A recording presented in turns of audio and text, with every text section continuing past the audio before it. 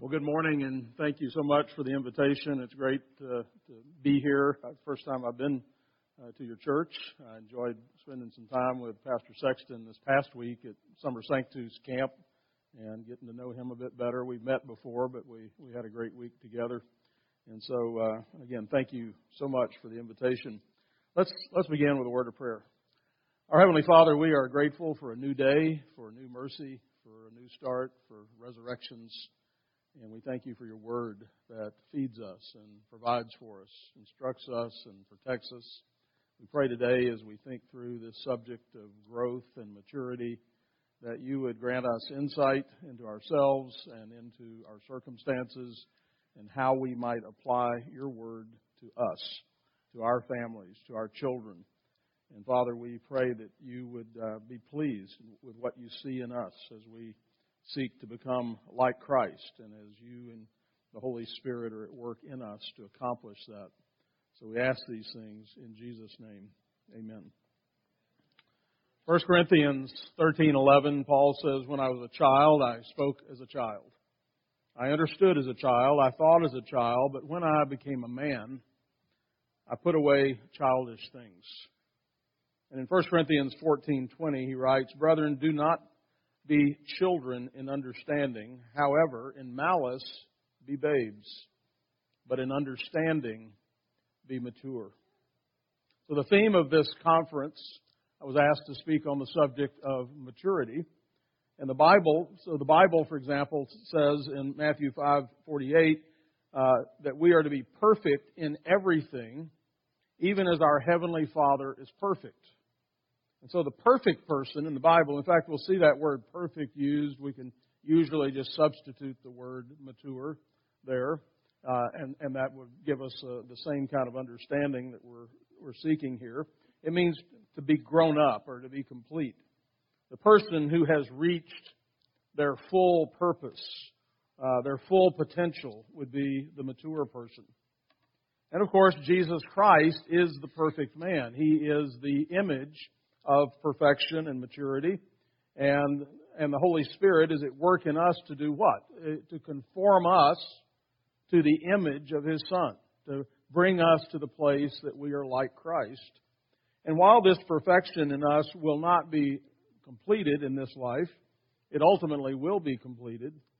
The process of maturation has begun in this life. We're not waiting to get to heaven. We're not postponing this.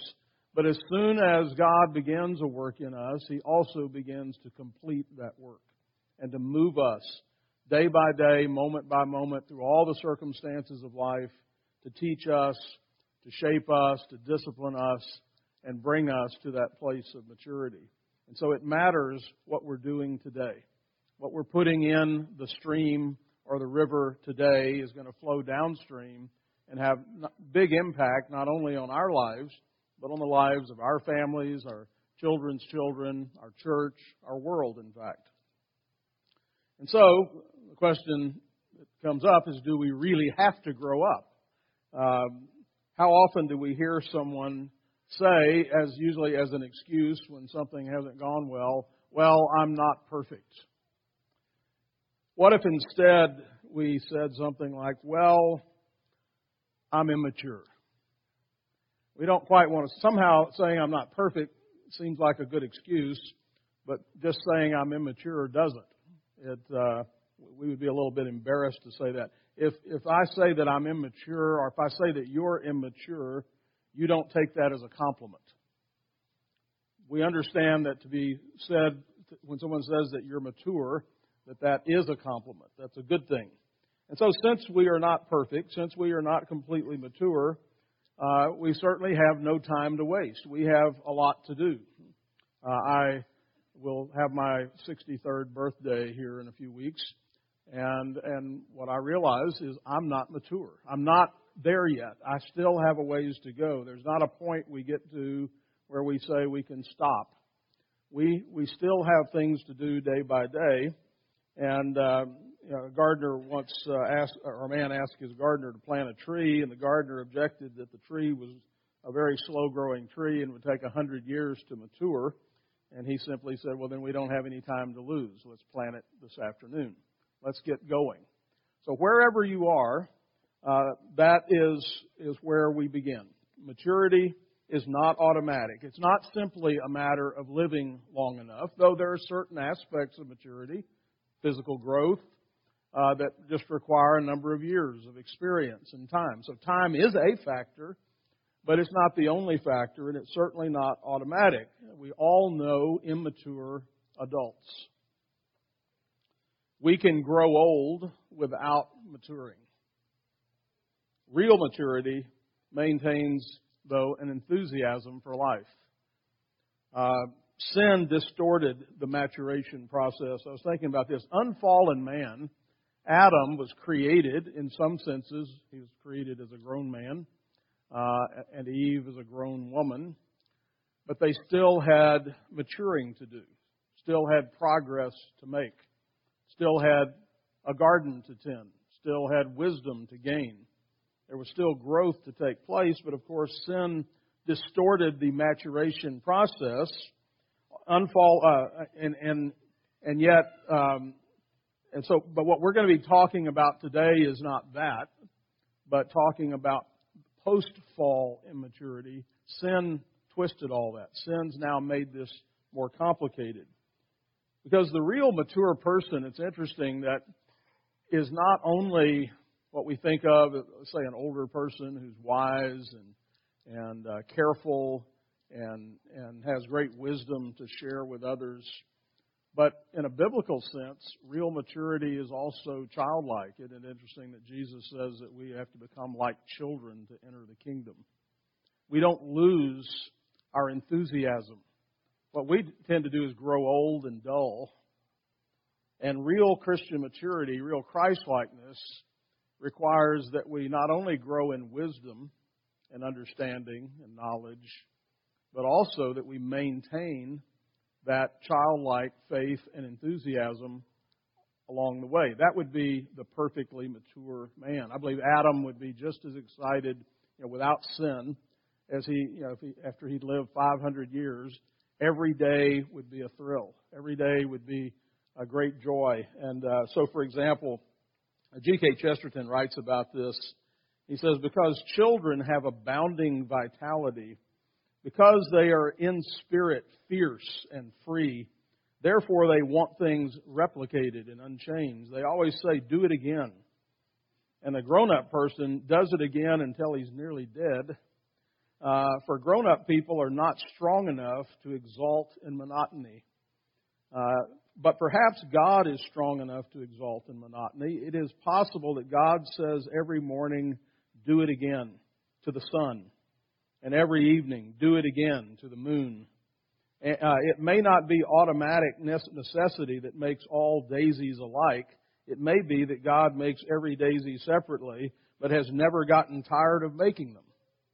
It may be that He has the eternal appetite for infancy, for we have sinned and grown old, and our Father is younger than we are. And so I don't want us to confuse age and maturity. Being old or older doesn't make us more mature. Maturity is something a bit different.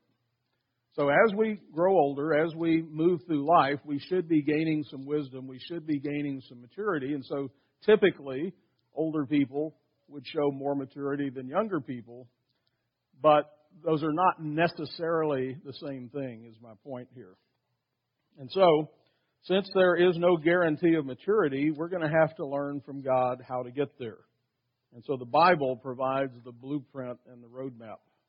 And I always like to start with any subject with an aerial view, a flyover, the big picture. And that's pretty much what this talk is about in regard to the question of maturity. We need to see that bigger picture, the ideal. What is the perfect man? What is the goal? What are we aiming at? And what are we moving toward? Few of us, if any, have ideal circumstances. So we're always, nevertheless, the ideal, the perfect, is the goal. And as Christians, as we see that goal in front of us, sometimes it seems really high, really out of reach. But we are called to pedal faster, to reach higher each generation. This is what, so as Christians, in order to do that, God takes us where we are. Every one of us start at a different place. When people join the church, they come in all kinds of conditions, all kinds of backgrounds, all kinds of knowledge or experiences, liabilities, assets. And sometimes people say something like, well, will the church accept me the way I am? Does God accept me the way I am? And for many, that becomes an excuse. I just want to be accepted the way I am. But the right answer is, yes, we accept you the way you are, but we're not going to let you stay the way you are. God is not going to let us stay the way we are. He'll take us in the worst of conditions, and then He goes to work to improve us, to change us, to shape us, to make us better than what we were. And so that's the work of the church. That's the work of God. As the Apostle Paul writes in Philippians, being confident of this very thing, that He who began a good work in me will complete it until the day of Jesus Christ. So no matter what circumstances you're under, God is above those circumstances, and by His grace and power, He will work in you. He will work through the circumstances of your life to shape you, to change you. And that's what sanctification is. That's what maturity in Christ is about. You have the opportunity to change the world, especially by providing a platform for the next generation to be able to stand on your shoulders and reach higher. I, over the years, dealt with many people in this situation, but oftentimes we're talking to someone who's had some kind of major what we think of as a tragic situation come up in their life. Life-changing kind of thing, something that's turned their world upside down. And we'll talk later a bit about this, but how we respond to those circumstances makes all the difference. So we can wallow in the circumstance, we can become bitter and angry, or we can recognize that God is teaching me, training me, showing me this painful thing so that I don't repeat it, so that I don't pass it on to the next generation. So sometimes you have a young person who's raised in a family that's messed up, that's got a lot of problems, that's broken.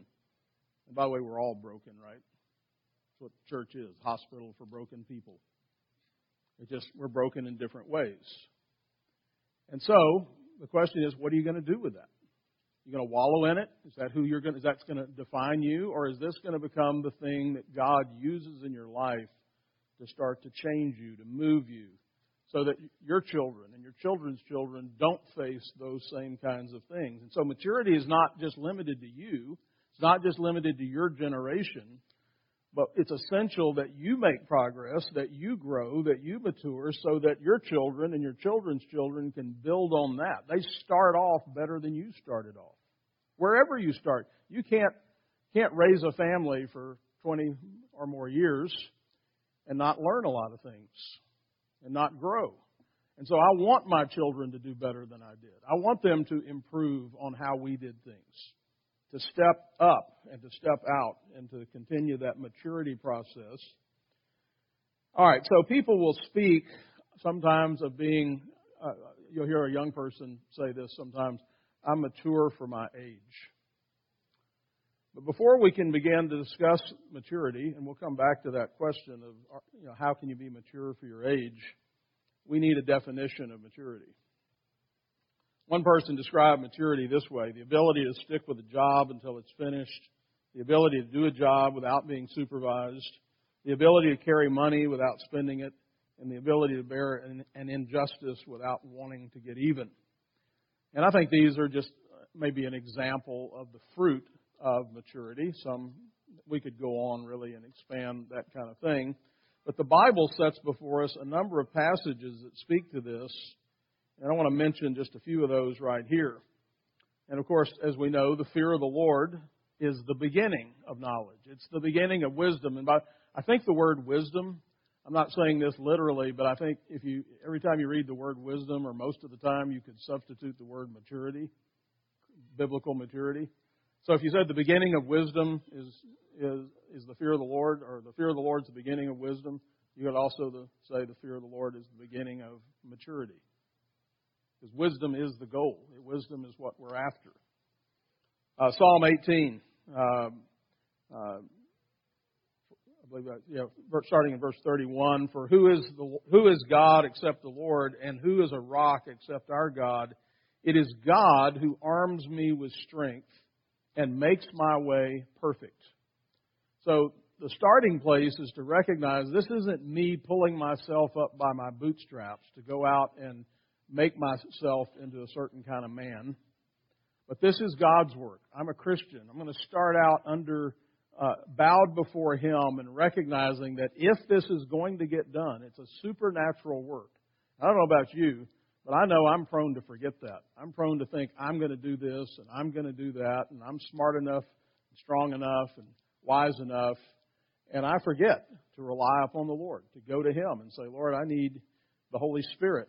I need your Word. I need help. I need you to strengthen me. I need you to do something in me that I cannot do for myself. And I think it's easy to forget that and to go through our day and go through our lives not relying upon God. We are not called to be independent. We, as Americans especially, I think being an independent person is a virtue. But if you're independent of God, if you're not relying on Him in a self-conscious way, you cannot be moving toward Christ-likeness. Did Jesus rely upon His Father? Constantly, right? Well, how are we going to become like Christ if we somehow think we're by ourselves and doing this on our own, in our own strength? Psalm 138, verse 8, the Lord will perfect that which concerns me. Your mercy, O Lord, endures forever. This is God's work. Ephesians 4, 11 through 15. And He Himself, Jesus, gave some to be apostles and some prophets and some evangelists and some as pastors and teachers for the equipping of the saints.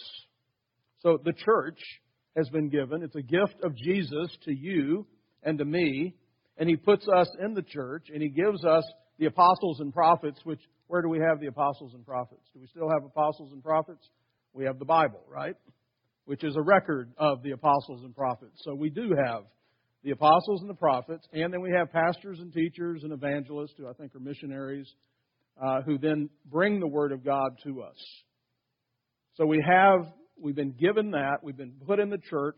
Why did God do that? Why did He have the church? Why does He put us in the church? Why does He give us those the apostles, prophets, evangelists, pastors, and teachers? For the equipping of the saints. Continue. For the building up or edifying of the body of Christ. There's the idea of growth. Until we all come to the unity of the faith, and the knowledge of the Son of God, to a perfect man. To a mature man. That's why the church exists. It's here to make you like Christ. To the measure of the stature of the fullness of Christ, that we should no longer be children, tossed to and fro and carried about by every wind of doctrine. So we're not out there just getting kicked around by the world, and we're tuning in to see what Oprah has to say and Dr. Phil and whoever else to direct our lives. We have the living and abiding, everlasting Word of God to build our lives on. It is fully sufficient to make a man perfect for every good work. Now, if the Scriptures, which are God-inspired, God-breathed, are profitable for doctrine, reproof, correction, and instruction in righteousness, in other words, the Bible tells me what road to be on, tells me where I got off the road, tells me how to get back on the road, tells me how to stay on the road, and if it is sufficient to make me perfect for every good work, what else do I need? That's it. I don't need the other stuff. I need that. And that's when God calls us, He puts us with His people. He puts us in His church. Back to our passage in Ephesians 4. So no longer be children, tossed to and fro, carried about with every wind of doctrine, every popular thing that comes along by the trickery of men, in the cunning craftiness of deceitful plotting, but speaking the truth in love, may grow up in all things into Him who is the head, Christ. He is the goal.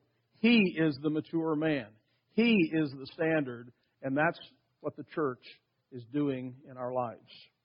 Colossians 1:28, Paul says, Him, Jesus, we preach, warning every man and teaching every man in all wisdom. Why? That we may present every man perfect, mature in Christ Jesus. Paul said, that's my goal. That's why I'm here. That's why we're doing what we're doing, is this goal of maturity. Hebrews 6:1. Therefore, leaving the discussion of the elementary principles of Christ, let us go on to perfection. Let us go on. Let's stop being babies. We'll look more at this Hebrews passage later. Stop being babies and let's grow up and move to perfection. James 1:2-4. My brethren, count it all joy when you fall into various trials, knowing that the testing of your faith produces patience. But let patience have its perfect work, that you may be perfect, that you may be mature and complete, lacking nothing. In other words, true maturity is the work of God in making us all to be like Jesus Christ, who is the perfect man. Now, my definition of immaturity is two 2-year-olds in a room with one toy. They think the whole world revolves around them and what they want, and selfishness, then, is at the very heart of immaturity. The epitome of maturity is what? Or who? Jesus Christ. He was filled with wisdom. He loved God and his neighbor. He sacrificed himself for others. He was selfless.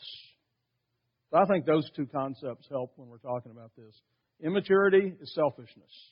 Maturity is selflessness. Sacrifice, giving. And by the way, in the Bible, sacrifice and giving are really synonymous with love.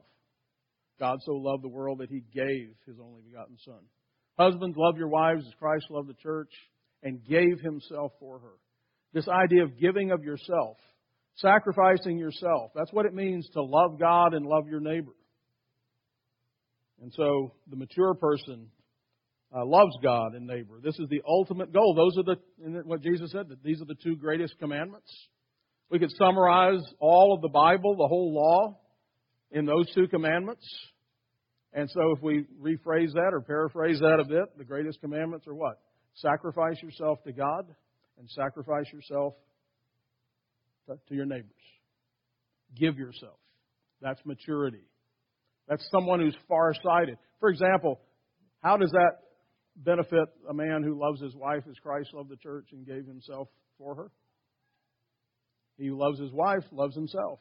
If you really want to do what's best for you, then die to yourself. Take up your cross and follow Him. Go to Him, and then He'll send you back to your wife and your kids and your husband and your neighbors and teach you how to really love them.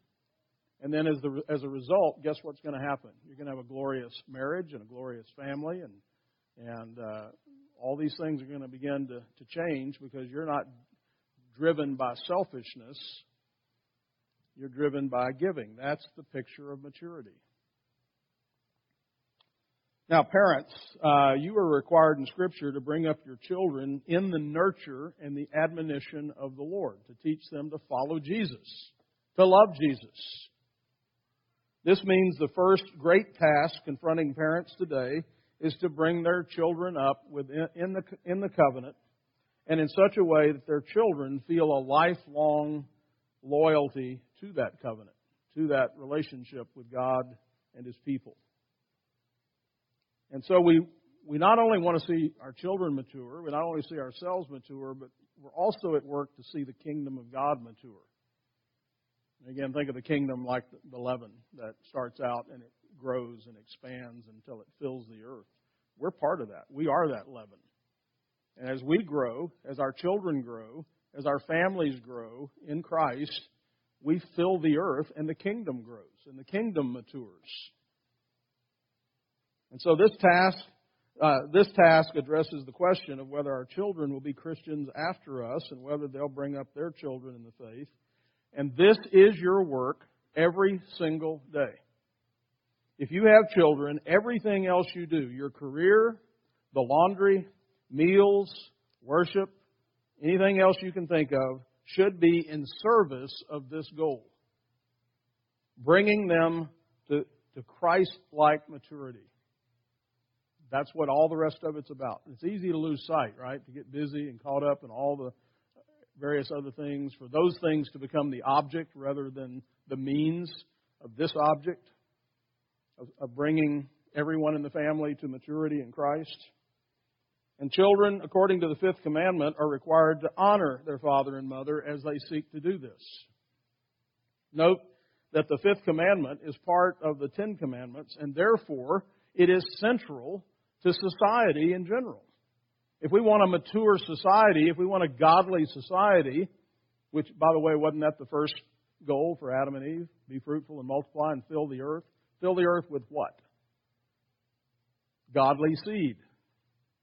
What Malachi says, right? God said, I made you two one so that you'd give me godly offspring, mature offspring, to fill the earth with more God image-bearing God glorifiers.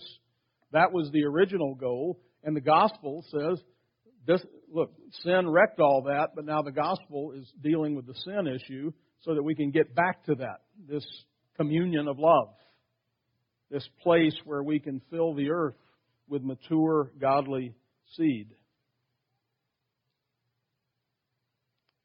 And so the one element of honoring father and mother is this: obey and love their standards. Jesus did what with his Father? He did the will of his Heavenly Father. That was his job. That was his goal as a son, to glorify his Father, to do what his Father said, to be a reflection of that, to deny himself and to glorify his Father. Now, if you're to grow and mature and be perfected as godly men and women, that process, if it's going to happen, has to happen in the right context. So, at different stages of our life, different stages of our growth and maturity, God's put us in different places. If you're a baby, you're in one place. If you're a little kid or a young teenager or an older teenager or a young adult, at every stage of life, God puts us in different places, and our responsibilities and duties change along the way. And if I try to do an end run around those or ignore those or not recognize where God's put me right now and what I'm to do today, think of a guy who gets a job. He's right out of school, and he gets a job working for a company, but he thinks he knows it all. And he starts telling the boss how to run things, or the owner. He's not going to last very long, is he? He's out of place. Could he be right? Maybe. But that's not his place. And if he does that, he's going to be unemployed pretty soon. And he can go talk to himself about how things ought to be done. So recognizing if you're wherever God has put you right now, the first thing you need to ask is, what does God require of me today? So that later, if I've done what I need to do today, if I'm faithful in the little things today that He's called me to, He is going to then open up new opportunities for me to serve in bigger ways. But I have to be faithful today in what He's called me to today. And that's, children, I'm especially speaking to you, if you're under your parents, that is what He's called you to right now. Someday you'll be the grown-up. Someday you'll be the mom or the dad. Someday you'll be the boss. But before you can be a good mom or a good dad or a good boss or a good husband or a good wife, you got to be a good kid first. You got to do what God's called you to do today in order to get to where He wants you to be later. And so, just as plants need proper soil, water, and sunshine to reach maturity and be fruitful, the ideal place, of course, is a godly home, a godly church. No one can mature in isolation. So God puts us in a family. He puts us in a church, which is a family. So we can think of a covenant in several ways, but for today I want us to consider it in two ways.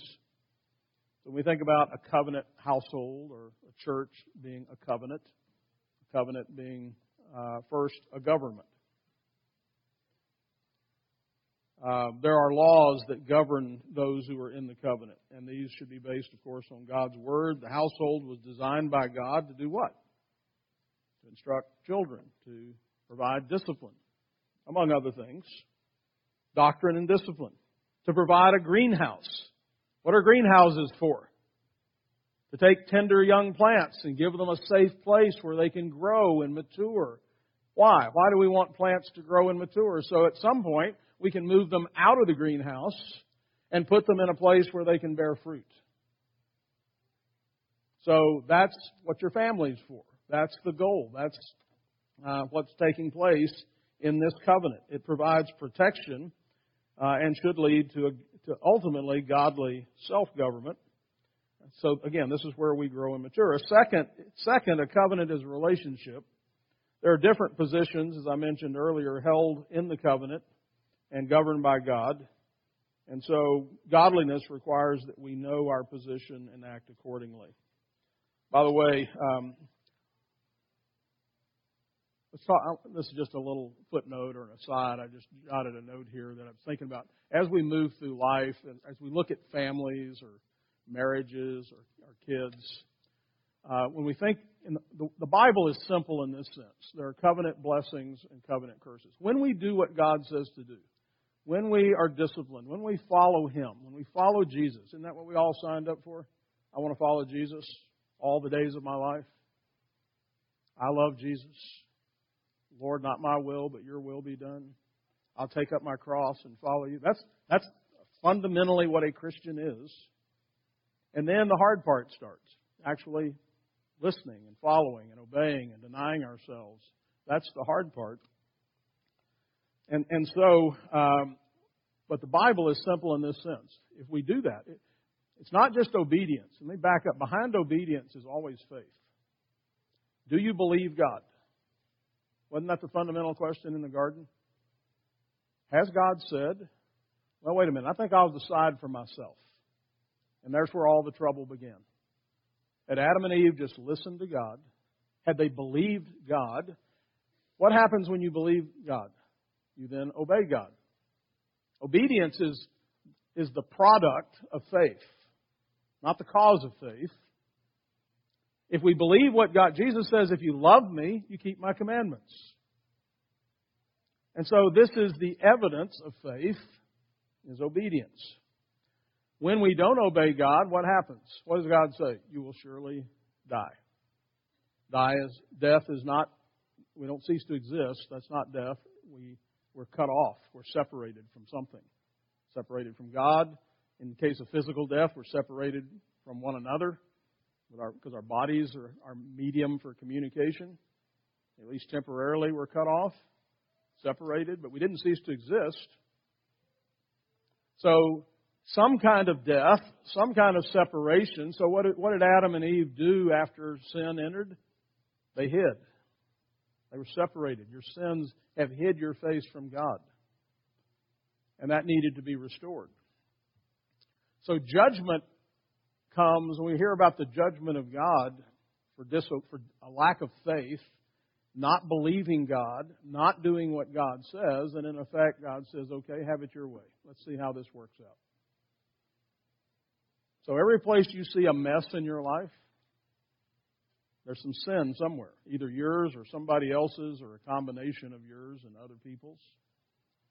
You're not doing what God said to do. And so judgment usually comes in the form of the consequences of us not doing what He called us to do, not following Him, not growing and maturing, but remaining selfish and self-centered. Now, important point here, you're never alone. You're part of the covenant bodies that you're members of, your family, your church, and even the state. And this means that all of your thoughts, all of your words and behavior affect those who are in covenant with you or who will be in covenant with you. So some of you are here and not married yet, don't have children. Someday you might, and what you're doing today is going to impact them. So you better be busy growing now so that you're ready for that. So, for example, 1 Corinthians 6:18-20. Or do you not know that your body is a temple of the Holy Spirit who is in you, whom you have from God, and you are not your own? For you were bought at a price, therefore glorify God in your body and in your spirit, which are God's. And so you are always connected. You don't belong to yourself. You belong to God. God put you in a family. God put you in a church. And so you're also, by the way, connected to the past and connected to the future.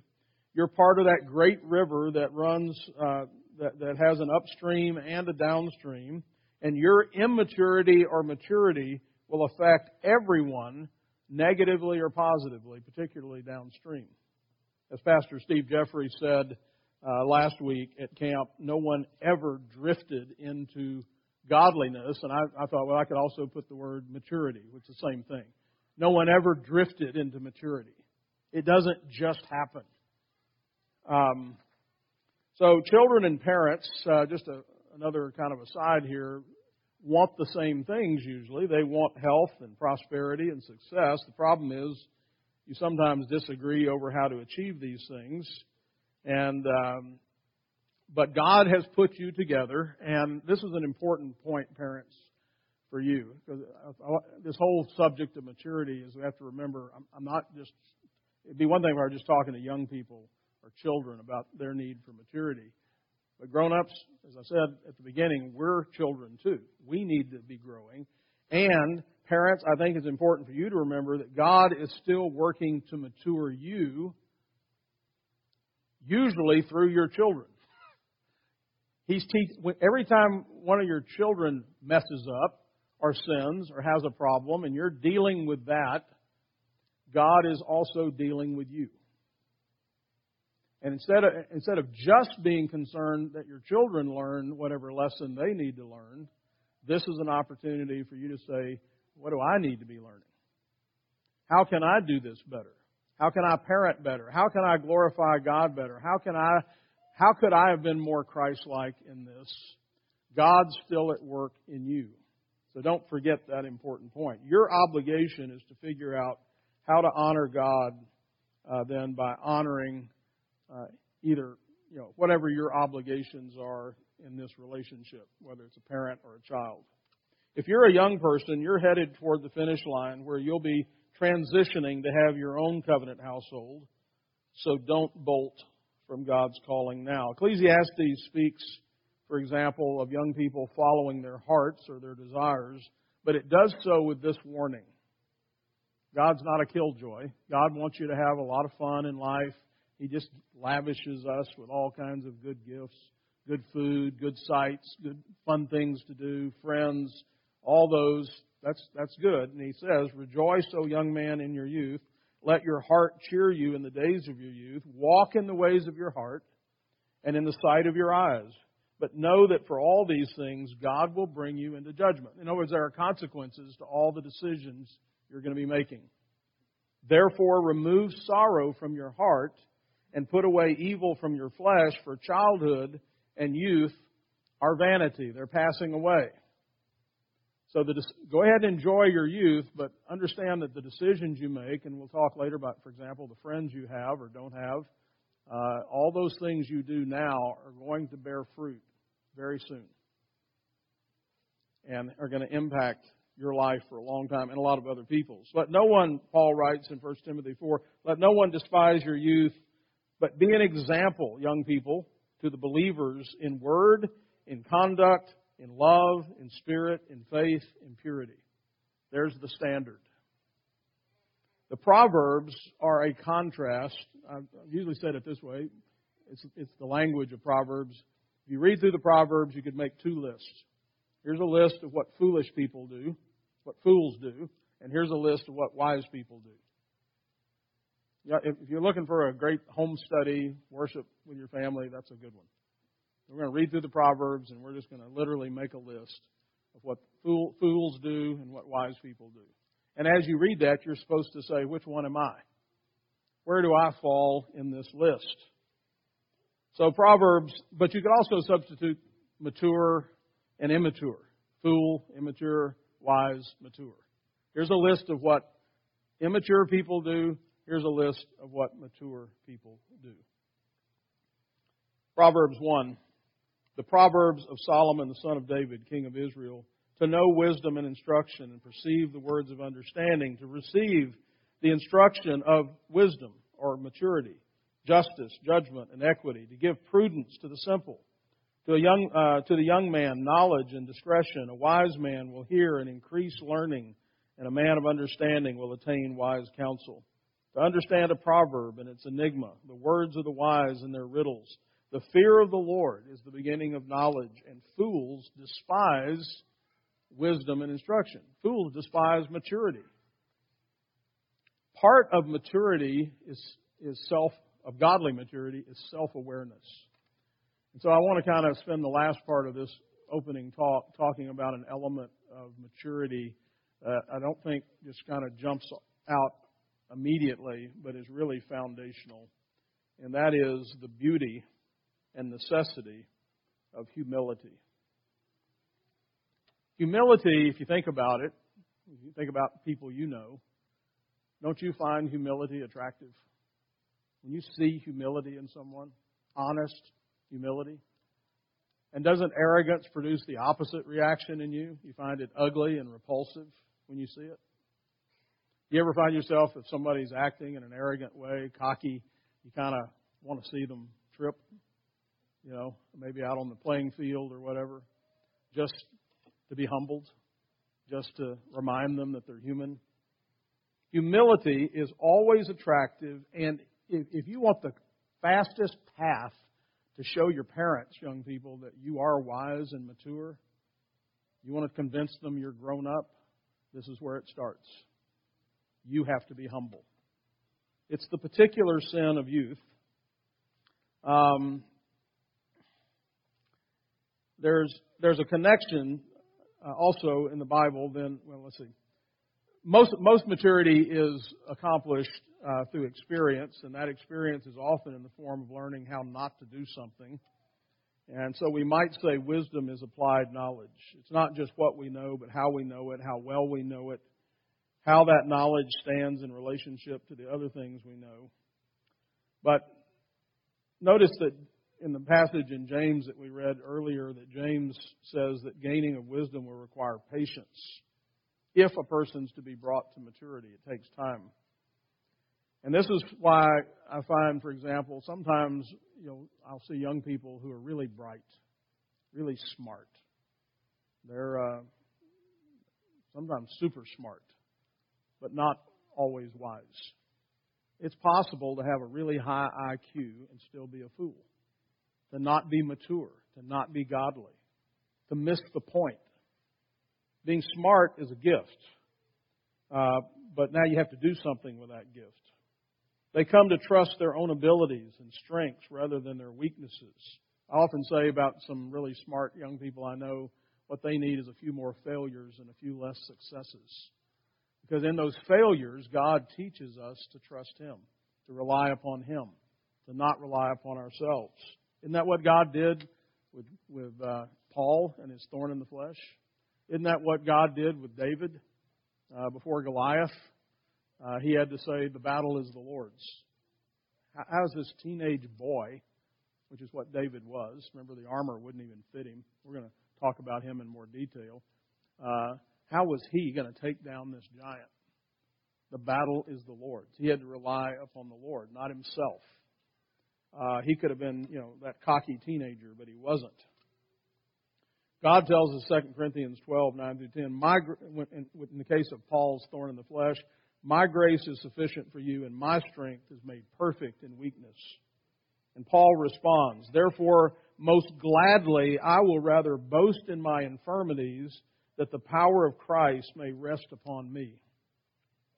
Therefore, I take pleasure in infirmities, in reproaches, in needs, in persecutions, in distress, for Christ's sake. For when I am weak, then I am strong. So, turns out the way up is down. The way down is up. A lot of paradoxes in the Bible that way. When pride comes, then comes shame. But with the humble is wisdom or maturity. Pride goes before destruction, and a haughty spirit before stumbling. And so the Bible gives us this connection between humility and maturity. And so, let's pray. We'll take a break and come back and continue. Father, we thank you for your word that tells us the truth about you and about us, and we agree. We agree that we are needy, that we are sinful, that we are foolish, and that we are in need of your help and your strength, your direction, your discipline, that you in your wisdom have put us in families and churches and connected us to other people and made us part of something that's bigger than us. Teach us, Lord, to be humble, to recognize our place, to learn the lessons that you have for us to learn, to be humble and ready to move forward at your call and to grow and mature in Jesus Christ, in whose name we pray. Amen.